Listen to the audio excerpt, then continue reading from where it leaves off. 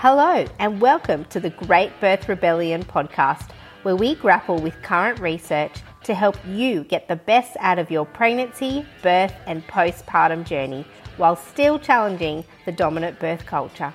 I'm your host, Dr. Melanie Jackson at Melanie the Midwife, and I'm joined weekly by my co-host B from Core and Flora Store, and this is the Great Birth Rebellion. Welcome everybody to this week's episode of the Great Birth Rebellion. B and I here with you today. We're together. and actually, disclaimer, we're not done with disclaimers yet. I had 4 births. We're still in the disclaimer season of our life. I had 4 births this week.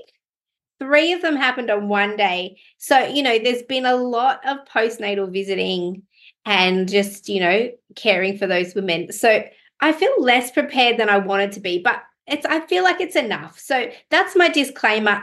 I might not be bringing 100% to this episode, but people usually always still go, really? That was only 50%? It's still pretty good. So I'm banking on the fact that my 100% is amazing and maybe 50 is just pretty good.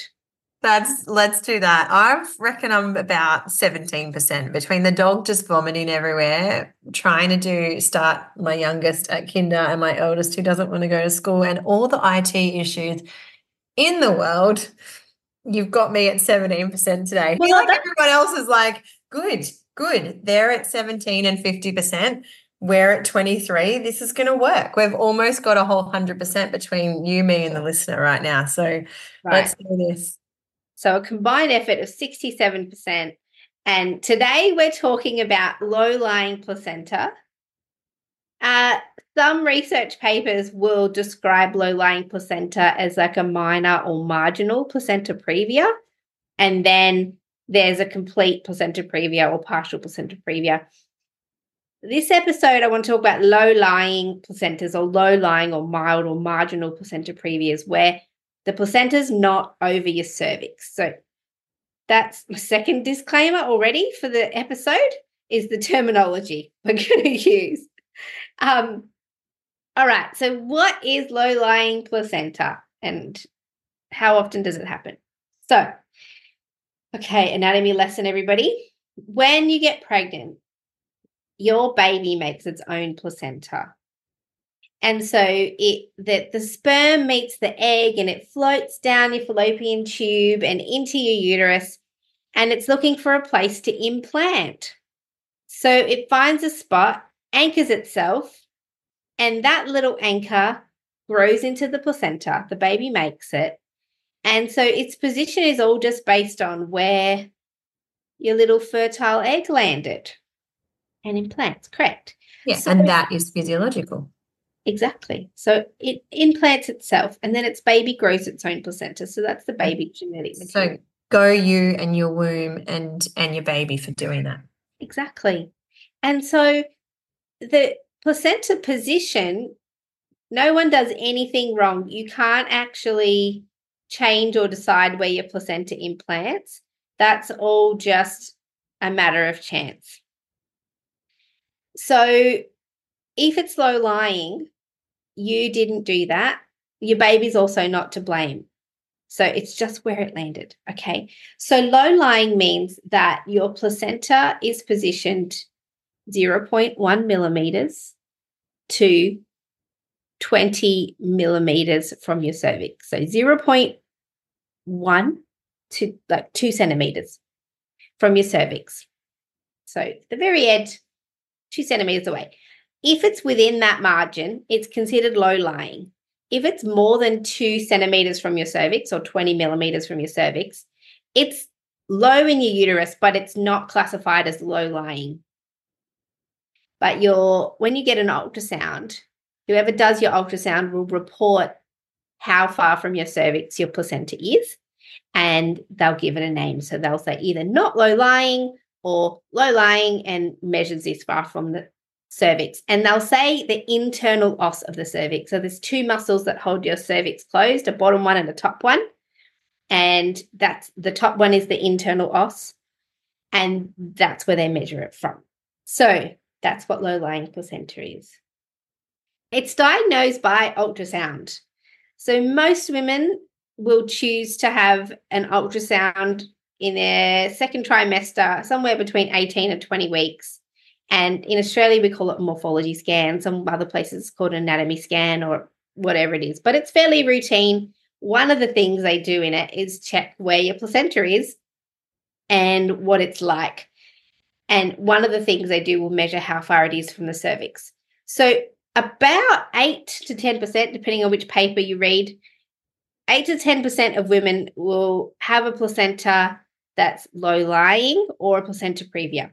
But only 0.5% will persist to be that until at the time of giving birth. So of that 8 to 10%, only 0.5% will persist to be low-lying. Today we're talking about low-lying, just reiterating. All right.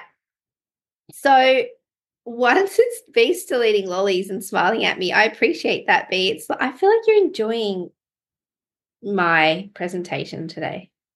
It's just a one-on-one. I'm just getting free CPD while I bask in my sugar and emotions.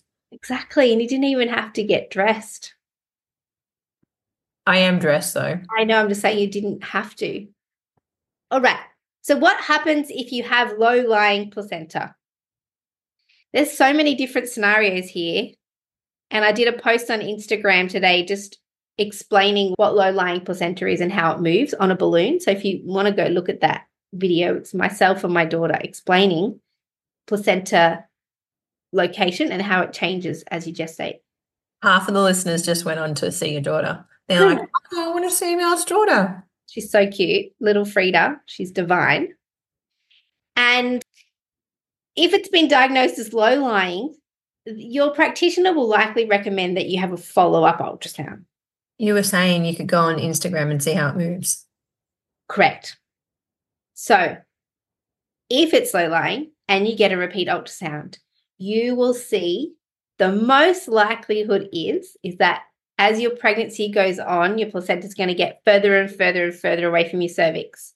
So this is the interesting part, right? Because I remember even like 10 years ago, research came out that was like, it's so common.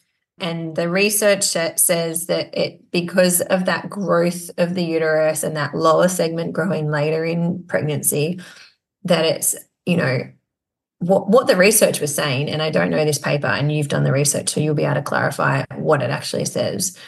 But because that growth happens, that a low-lying placenta doesn't need rescanning was the research at the time. I remember it coming out and just being like, oh, this will be interesting to see if it's implemented or not. I thought it was really thoughtful because it was basically saying there's no need for a rescan unless there are symptoms or issues that present. But 10 years later, I'm still seeing, I don't even know if it's 10, it might have been 8 or something, but we're still seeing that rescanning is routine when this is diagnosed at 20 weeks. Correct. So I'll run you through some research about that because I think it really depends on where you're going to give birth. So for me as a home birth midwife, if a client of mine has a low-lying placenta, I let them know that there's a very, very, very good chance that their placenta is going to not be that close when they're about to give birth. And if that's the case, we don't have a problem. In the 0.5% group, so the 0.5% chance that it doesn't move, that can present some issues depending on the location of the placenta, how close it is, and what kind of resources are available to this woman in terms of which hospital and where they live. The other reason, so yes, if you're planning a home birth, it's a nice idea to recheck just on the odd chance that yours is the one that doesn't move. But also, I don't necessarily 100% trust that ultrasounds are always accurate. And so, oh, right, I know, shock horror. And so for those that didn't, I just pulled a face. That's what Mel was doing that. You mean machines can't tell us everything, Mel? And humans are fallible. Did you know that? What? I know. So Everything's not perfect. Like the song, there's a song that told me everything was perfect. it's just not. It's unfortunately not. Wouldn't that be amazing if we could be 100% bang on every time we did No, anything? that would be boring. We'd have nothing to learn. I just feel like there's possibility for misdiagnosis. The research suggests actually they can measure within the millimeter, which, okay, amazing. So is that so the research is saying the accuracy of the scan is really good? Yes. Okay, well Um, that's great. it's good. There's a few options too. It could be a transvaginal ultrasound where they put the ultrasound thingo up your vagina and measure that way. It's called a probe, Mel. The thingo. I was about to say another word. All about the research and the non-correct terms here. The probe, which they very awkwardly put a condom on when they do. They make it phallic-like, so we all believe that our vaginas are phallic shaped. Yeah. So anyway, that's how they'll often measure it. But there was a really good research paper that I looked at which talked about the accuracy of external abdominal ultrasound versus transvaginal ultrasound. And if you do the ultrasound later in the pregnancy, like 36 weeks, instead of at the usual 32 weeks, they actually found that there's pretty good accuracy with the 36-week abdominal ultrasound versus the 32-week transvaginal ultrasound. So I have had clients who declined a follow-up based on the fact that it was going to be a vaginal ultrasound and were happy to have a repeat ultrasound if it was done abdominally. So chat to the sonographer and to your clinician if you think, no, don't want a repeat ultrasound. Talk to them about why, because there's usually a way to work around it. And I also had another client who had low-lying placenta, and her placenta was posterior, so at the back. So you imagine the baby's in front of the placenta when they're doing the ultrasound.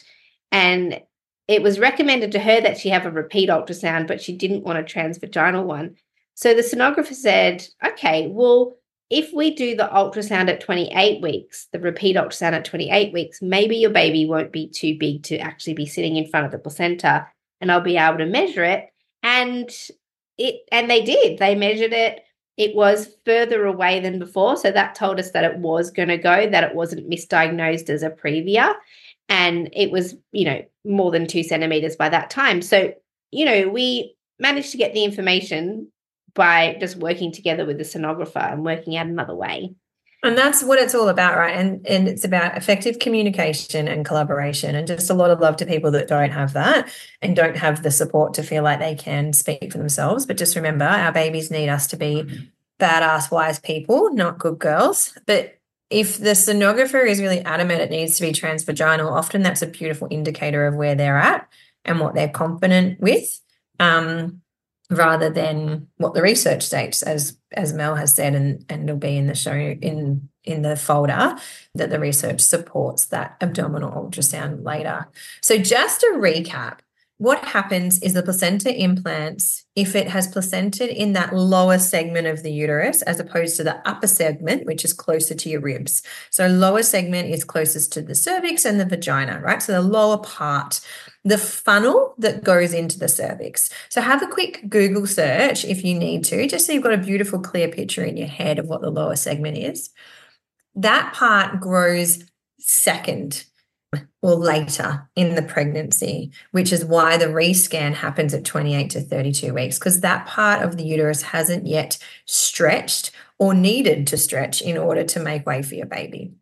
So 99.5% of people who have a diagnosis at 20 weeks with that placenta either 0.1 millimeters to 2 centimeters or 20 millimeters away from the cervix, 99.5% of those people will not have placenta previa. They will have a placenta that moves up, and away. Is that correct? I just wanted to recap because I feel like it's fairly correct. I'll break down the stats on percentages, but yes, the vast majority, more than 99% of low-lying placentas will not be low-lying. from 28 weeks, right? Which is when the rescan happens. So just a lot of reassurance if you are listening to this between that 20-week ultrasound and your rescan. Just a lot of love. Hopefully this little bit so far has made you go, yeah. Because what's happening is that women are having the ultrasound, and 8 to 10% of women are being told, oh, your placenta is low lying. And then if you're in a program like MGP, midwifery group practice program, or a home birth program through a public service, this is my massive bugbear, is before even a retest is done, they start to talk to women about what will happen to them if the test comes back and it's still low lying. Right. So they'll start to tell women, oh, you might have to have a cesarean.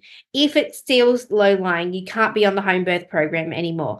If this happens, you can't have this. And it's like, mate, the chances are is that that won't happen. Meanwhile, this poor woman's just being grilled about all the things that are going to be taken away from her if her placenta doesn't perform in the way that they want it to. So all my epic colleagues that I've worked with in publicly funded home birth and caseload, we've never done that. So just standing up for those of us that don't. I'm sure it's becoming more tick box to talk about these things. It's always like, this could happen to you, this could happen to you, this could happen to you.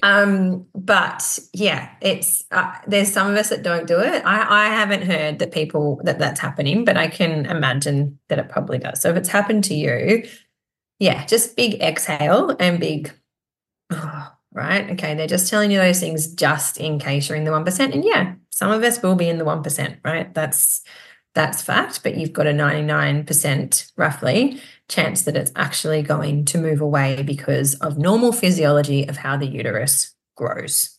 Yeah. Yeah. And I mean, 8-10%, that's a lot of people. That is 30,000 people every year. In Australia, yeah. Yeah. Yeah. So, yeah, sorry. Yeah, in Australia. Outside Australia. And there's actually very good research. There was a great research paper in 2017 by Durst et al. And they had a total of 1,663 women, which is a lot of women in this kind of a study that were diagnosed with low-lying placenta. And they were seeking to understand what the resolution rates were. So they divided it up between the distance. So if the original distance when you had your ultrasound was between 1 and 2 centimeters away from the cervix, then 99.5% of those resolved by the time they had the follow-up ultrasound. If it was 0.1 to 1 centimeter, so 0.1 mil to 10 mils from the cervix, 95.4% of those resolved. But if there was a placenta previa where it was lying over the cervix, 72.3% of those resolved. And the rough time it took, if it was further away from the cervix originally, between 7 to 12 weeks, you can expect that to have resolved. So, the later you go for your ultrasound, the more likely it is that it will have resolved. If it was between 1 mil and 10 mils, then it could take between 9 to 15 weeks. It just takes longer to get further away. So the recheck point should be past the 32-week mark, past the 12-week window, but the further along you get it tested, the more likely it is that it will have moved by then. So, it's fairly pointless to do a quick follow-up, a few weeks after. Doesn't give you much information. You got to wait, 12 to 15 weeks to get a good result. But, yeah. And the conclusion from that particular study is that low-lying placenta or placenta previa diagnosed in the mid-trimester anatomy scan, so that 18 to 20-week scan, resolution is near universal in women whose initial distance was 1 centimeter or greater from the cervix. So it's good news. Visa's mathsing in her head there. Yeah. I was just making it's the centimeters and millimeters. There's, as I said, there's not a lot of capacity today, so it takes me a while to just convert. But you said that right. Right. So 1 millimeter or No, 10 you said millimeters. Yeah, 1 millimeter. 1 centimeter though. You I said because did. that's the research that it's from 1 centimeter, it's universal. Yes, it's almost universal. If it's further than 1 centimeter from your cervix, the chances of it not being there at your next scan is 99.5%. If it was less than 1 centimeter, then it's 95.4% chance of resolution. Okay. Still Epic. very high. They're very good statistics. I'd be very confident with those statistics, and I'd be talking to my womb and my uterus because that's the kind of person I am now. I wasn't. When I was pregnant, I definitely wasn't that person. So just be wherever you need to be in this pregnancy. But I'd be chatting to them and going, all right, let's go. Come on, Smooth. uterus. Well, and I've had 3 clients have low-lying placenta this year, and all of them resolved, which is statistically what would have happened. There was one particular woman who was quite nervous. She might be listening to this. Hi, guys. They had the baby this week too, like 3 weeks ago. And hers was low-lying. And then when we rechecked it, it was like 12.5 centimeters away from the cervix. She's like, whoa, I wasn't expecting that. But that's what happens. Yeah. No, the uterus has got to grow. And if you are on the mailing list for this podcast, you have access to the resource folder. The resource folder is actually really full this time. I put heaps of papers in there. And if you're looking for the one about external ultrasound versus the vaginal one, it's by EID from EID et al. From 2020. And they reported a 99% resolution rate as well. And they called for abdominal ultrasound at 36 weeks rather than a transvaginal at 32 weeks. And what I love, the reason they suggested it was for the sake of women's comfort. They're like, we don't need to put probes in their vaginas. Actually, to make them more comfortable, we could actually ultrasound them at 36 weeks abdominally instead of transvaginally. They're like starting to look at people's emotions and feelings, which we still don't do at the Australian Institute of Health and Welfare when it comes to birth. We do not report on that stuff. I know. Let's keep moving on before I really don't get. We're going to dive in. Yes. So I feel like I'm jumping all over the place here, but we've just learned what low-lying placenta is, the anatomy of that, how you diagnose it, the likelihood that it will resolve, how you diagnose if it will resolve. And the next question women often ask is, as you did, B, if it's got such a high chance of resolving, why would I recheck? So do we really need to recheck? I think this depends on a lot, and particularly here in Australia, the quality of our services and the resources in our services vary so wildly across the country. So we're really spread out here in Australia. A lot of our services are rural and don't necessarily have all of the resources and speed that we have access to in bigger hospitals. But yes, people that live in remote and people that service remote areas are often highly, highly, highly skilled. They have to be because they have to be ready for everything and anything. Right. But I mean, there's definite scarcity in resources and opportunities in more rural places. Yeah, just even hands on deck and equipment and ability to access things like surgery, and things like transport. So I think rechecking can be a really nice idea if you know the service that you are in is under-resourced, or that perhaps if your placenta was still low-lying, their policy would be to transfer you somewhere else. Then you probably need to know what if you are in that small percentage of women whose placenta hasn't moved out of the way, so you can plan your care. It sometimes depends on hospital policies, so you might be at the mercy of those. Also, sometimes ultrasounds can be wrong the first time. So just checking that, they were right before things start to impact your birth. And also, if you're planning on giving birth at home outside of a hospital, where, again, access to emergency care, if something like a intrapartum bleed should happen, which can be the situation with low-lying placentas, is you can actually bleed during your labour because of the placenta detaching slightly. And when your placenta is detaching, that's less blood that's going to your baby during labor, which is not ideal. And if it's low lying, you might want to be in a place that can manage that fast. If you're planning a home birth, I would recheck it. If your place that you're birthing is under-resourced or would normally transfer you somewhere else for higher acuity care, then maybe recheck so you know if you're in that category or not. So far, also the research suggests we should be rechecking. If you don't want to, know that the chances are is that you will be absolutely fine. The next question is, and this was a massive thing when I first started, is can I have a vaginal birth if my placenta is low-lying, less than 2 centimeters from the cervical os? Okay, so I've had clients who were given cesarean sections because of low-lying placenta way back, 15 years ago. That I think was fairly common, that if it was less than 1.5 centimeters from your cervix, they would recommend a cesarean section. But that's not what the research is saying.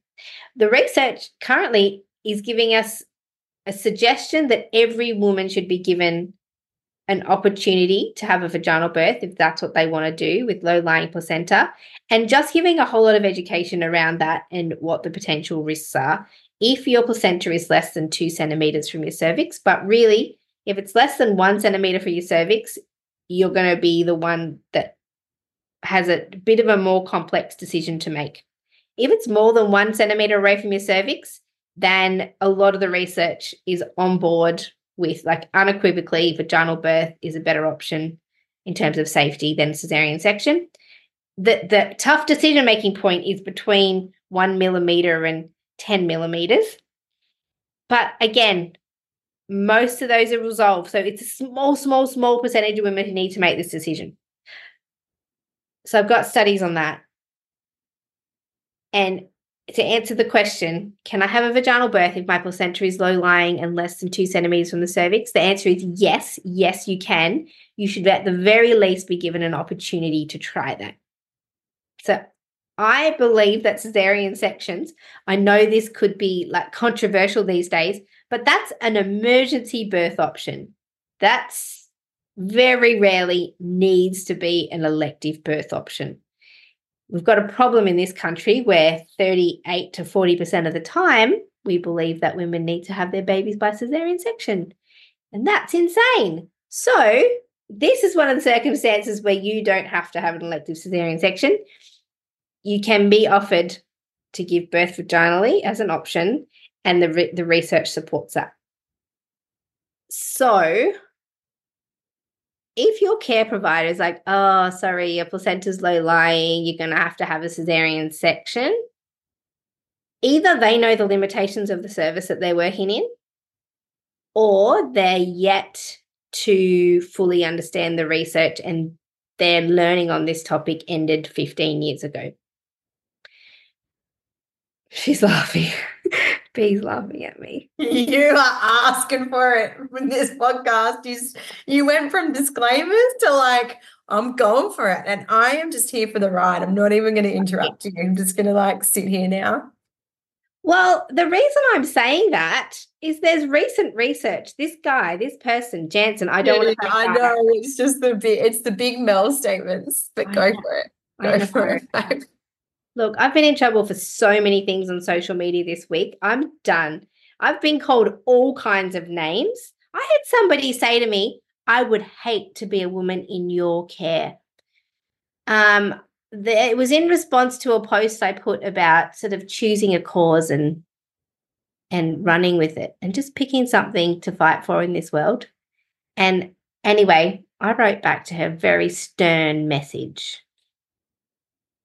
So this person, Jansen et al., 2019, Bee's laughing, she's had too much sugar anyway, did a systematic review and meta-analysis of all the low-lying placenta research, and they found 10 good quality papers to include. So the paper of this title was No, the title of this paper. I know, I stuffed it up and I just ran with it. Okay. Yeah. Was vaginal delivery in women with low-lying placenta, a systematic review and meta-analysis. And it was published in a good quality journal. So I'm grateful that they collected these 10 papers.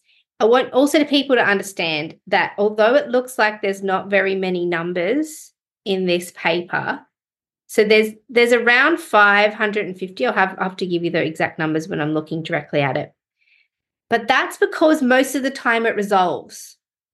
And so there's always going to be this tiny, tiny number of women that we can actually study. So people are like, oh, that's not many people in that study. Well, it's not, but most of them who had low-lying placenta resolved. So they're not even part of this study. I'm currently finding the paper. Here it is. All right. Jansen, Vaginal Delivery in Women with Low-Lying Placenta, Systematic Review, 2019. The tweetable abstract. I hate that they do that, but some papers will tell you what to tweet about. So the tweetable abstract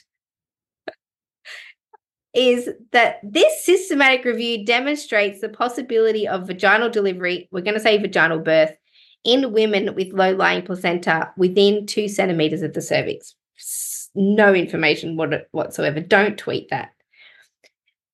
What you're going to tweet is, listen to episode 69 of the Great Birth Rebellion. That is a tweetable abstract. Are we on episode 69? Oh, I knew you were going to do that when I said 69. Yes, I believe so. Just for context, Mel and I normally do a catch up, and we normally take like an hour to catch up every week, depending on how long it's been like and what's been happening. And that hasn't happened today. And I feel like the lesson is that it hasn't happened because I have to go really soon. And I think the lesson here is we need to do a catch up before we record, because you've got a lot of feelings, honey. I can see there's a lot going on for you, which I can understand why. I also, am the same. So just hopefully this isn't the first time you've listened to us. This isn't how we normally do business, but we're getting the research across. I do have to send love to people that want to have an elective cesarean. You can have an elective cesarean if you want. You totally can. I'm just saying.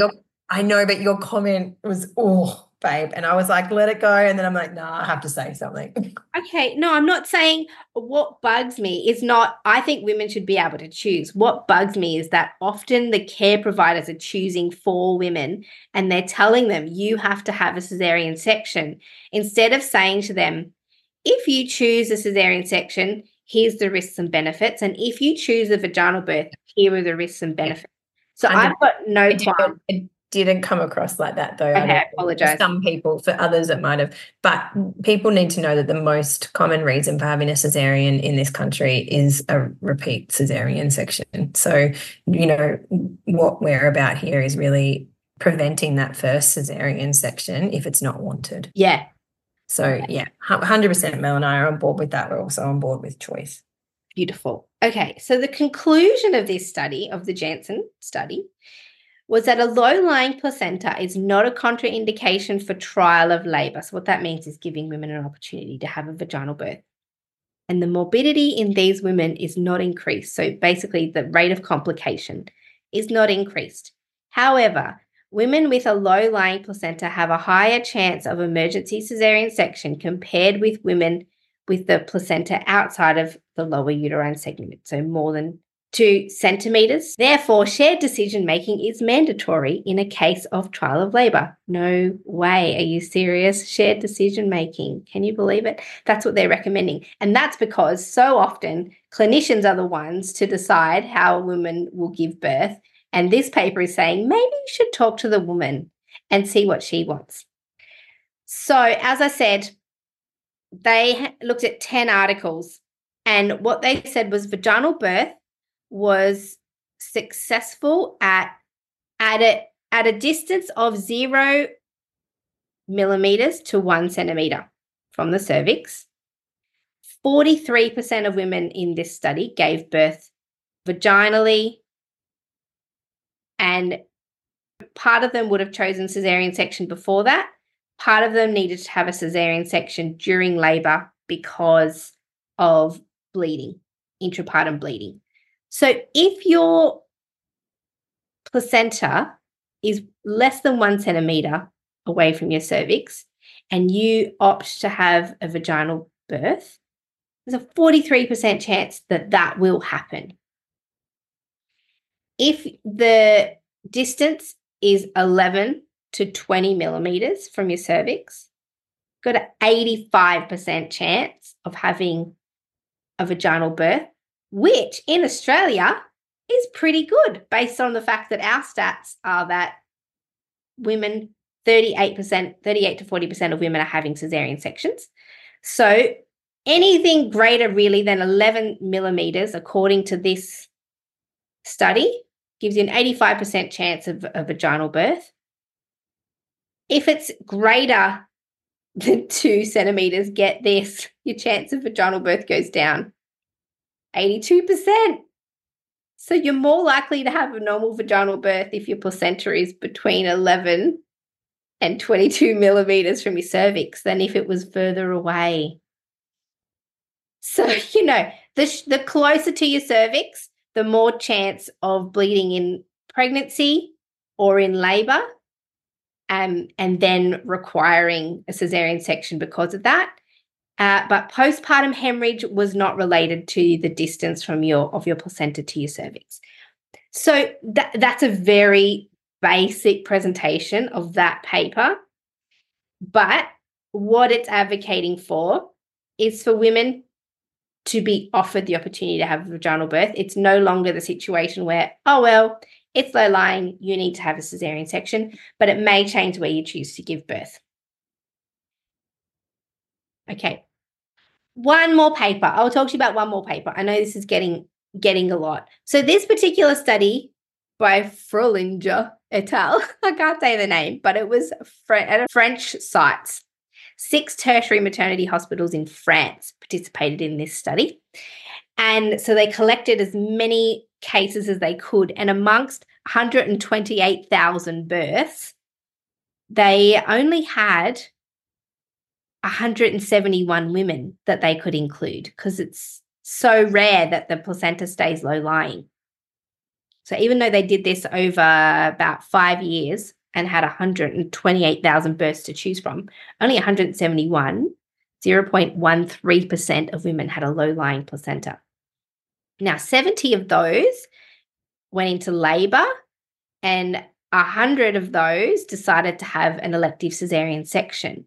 And they were looking at the rate of postpartum hemorrhage because this is also something that women are told, like if your placenta is low-lying, you're at more risk of a postpartum hemorrhage, so maybe you should just have a cesarean section.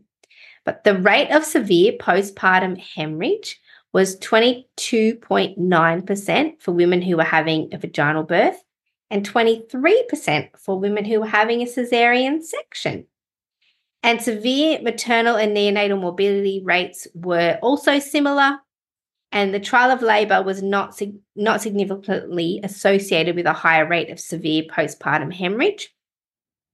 And they said they had a really low vaginal birth rate. The trial of labour group had a 50% chance of having a vaginal birth if the placenta was 11 to 20 millimetres from the cervix, and only 18.5% with a distance of 1 mil to 10 mil. So, this is only one study. The Janssen study had a much higher rate of vaginal birth, but their results support a policy of offering a trial of labour to women with a low-lying placenta because the risk of postpartum hemorrhage is slightly lower if you have a normal vaginal birth versus cesarean section. So this is the other thing. When people say maybe you should have a cesarean section because you're at risk of a postpartum hemorrhage with low-lying placenta, you are also at risk of a postpartum hemorrhage when you have a cesarean section. So what this study has said is actually when you compare the risk of postpartum hemorrhage for vaginal birth and cesarean birth in this circumstance, you do not increase the risk of a severe postpartum hemorrhage. They're a similar chance of happening. I think I covered all the, like the big things that people are told about low-lying placentas just in those studies. But there's a stack of resources in the resource folder. So if this is you, if you have a persistent low-lying placenta, you're the one who needs to make big, hard decisions. So if you're in that tiny percentage where your placenta hasn't moved up out of the way at your follow-up ultrasound, you've got some bigger decisions to make than the people whose placenta has moved. So big love if that's you that has to make those decisions. I do sincerely hope you have continuity of care so that you can really carefully discuss this with your clinician and you can give birth in a place that feels safest for you. Yeah. I think we're done. Basically the summary is there's a really good chance it's going to move. Big love to you. Hopefully that decreases the worry and you can just actually enjoy your pregnancy and trust that it will move away. And if it doesn't, then there's some beautiful research to support you and your decision making. And as always, it's your choice who you choose to give birth with and where, and you are totally able to change place of birth and care providers. We get emails and DMs all the time telling us that people have changed care providers just from listening to this podcast and how epically it's worked out for them. So hopefully that gives you a bit of energy if you're not getting care that aligns with you, even if the person's lovely, if the philosophy isn't aligning and you're not feeling like the care enables you to really step into your power. If you feel like you're being intimidated or perhaps good girling through your pregnancy because of your care provider or place of birth, hopefully all this research and our other episodes really gives you a little boost to do you and do what you need to do that feels right for you. Well, and that can be a cesarean and it can be a vaginal birth, whatever is right for you. There's no right or wrong. We're not here to do that. We're here to give you the evidence so that you can make a decision that lands in your body and goes, yeah, that's what I want to do. And fortunately, because we do the ultrasound, your first ultrasound is 18 to 20 weeks, you've got time to ask your care provider, if my placenta doesn't move and stays whichever distance it is, what options can you offer me for birth? And if you get some red flags at that point, you've still got time to make other care options for your birth. If it seems as though your care provider is not going to offer you what you want if your placenta stays low-lying. All right. That's this week's episode, Rebels. And we hope it gave you what you needed if you came here with low-lying placenta. I'll see you in another episode, legends. Bye. Thanks for listening with us today. Don't forget to subscribe to our podcast on your favourite podcast platform and join our mailing list at melaniethemidwife.com. Mel sends out weekly emails with access to all the evidence we use in this podcast. You can find out more about Mel at melaniethemidwife.com and find out more about me, B, at coreandfloor.com.au. We can't wait to bring you next week's episode of The Great Birth Rebellion. Yeah! Yeah! All right.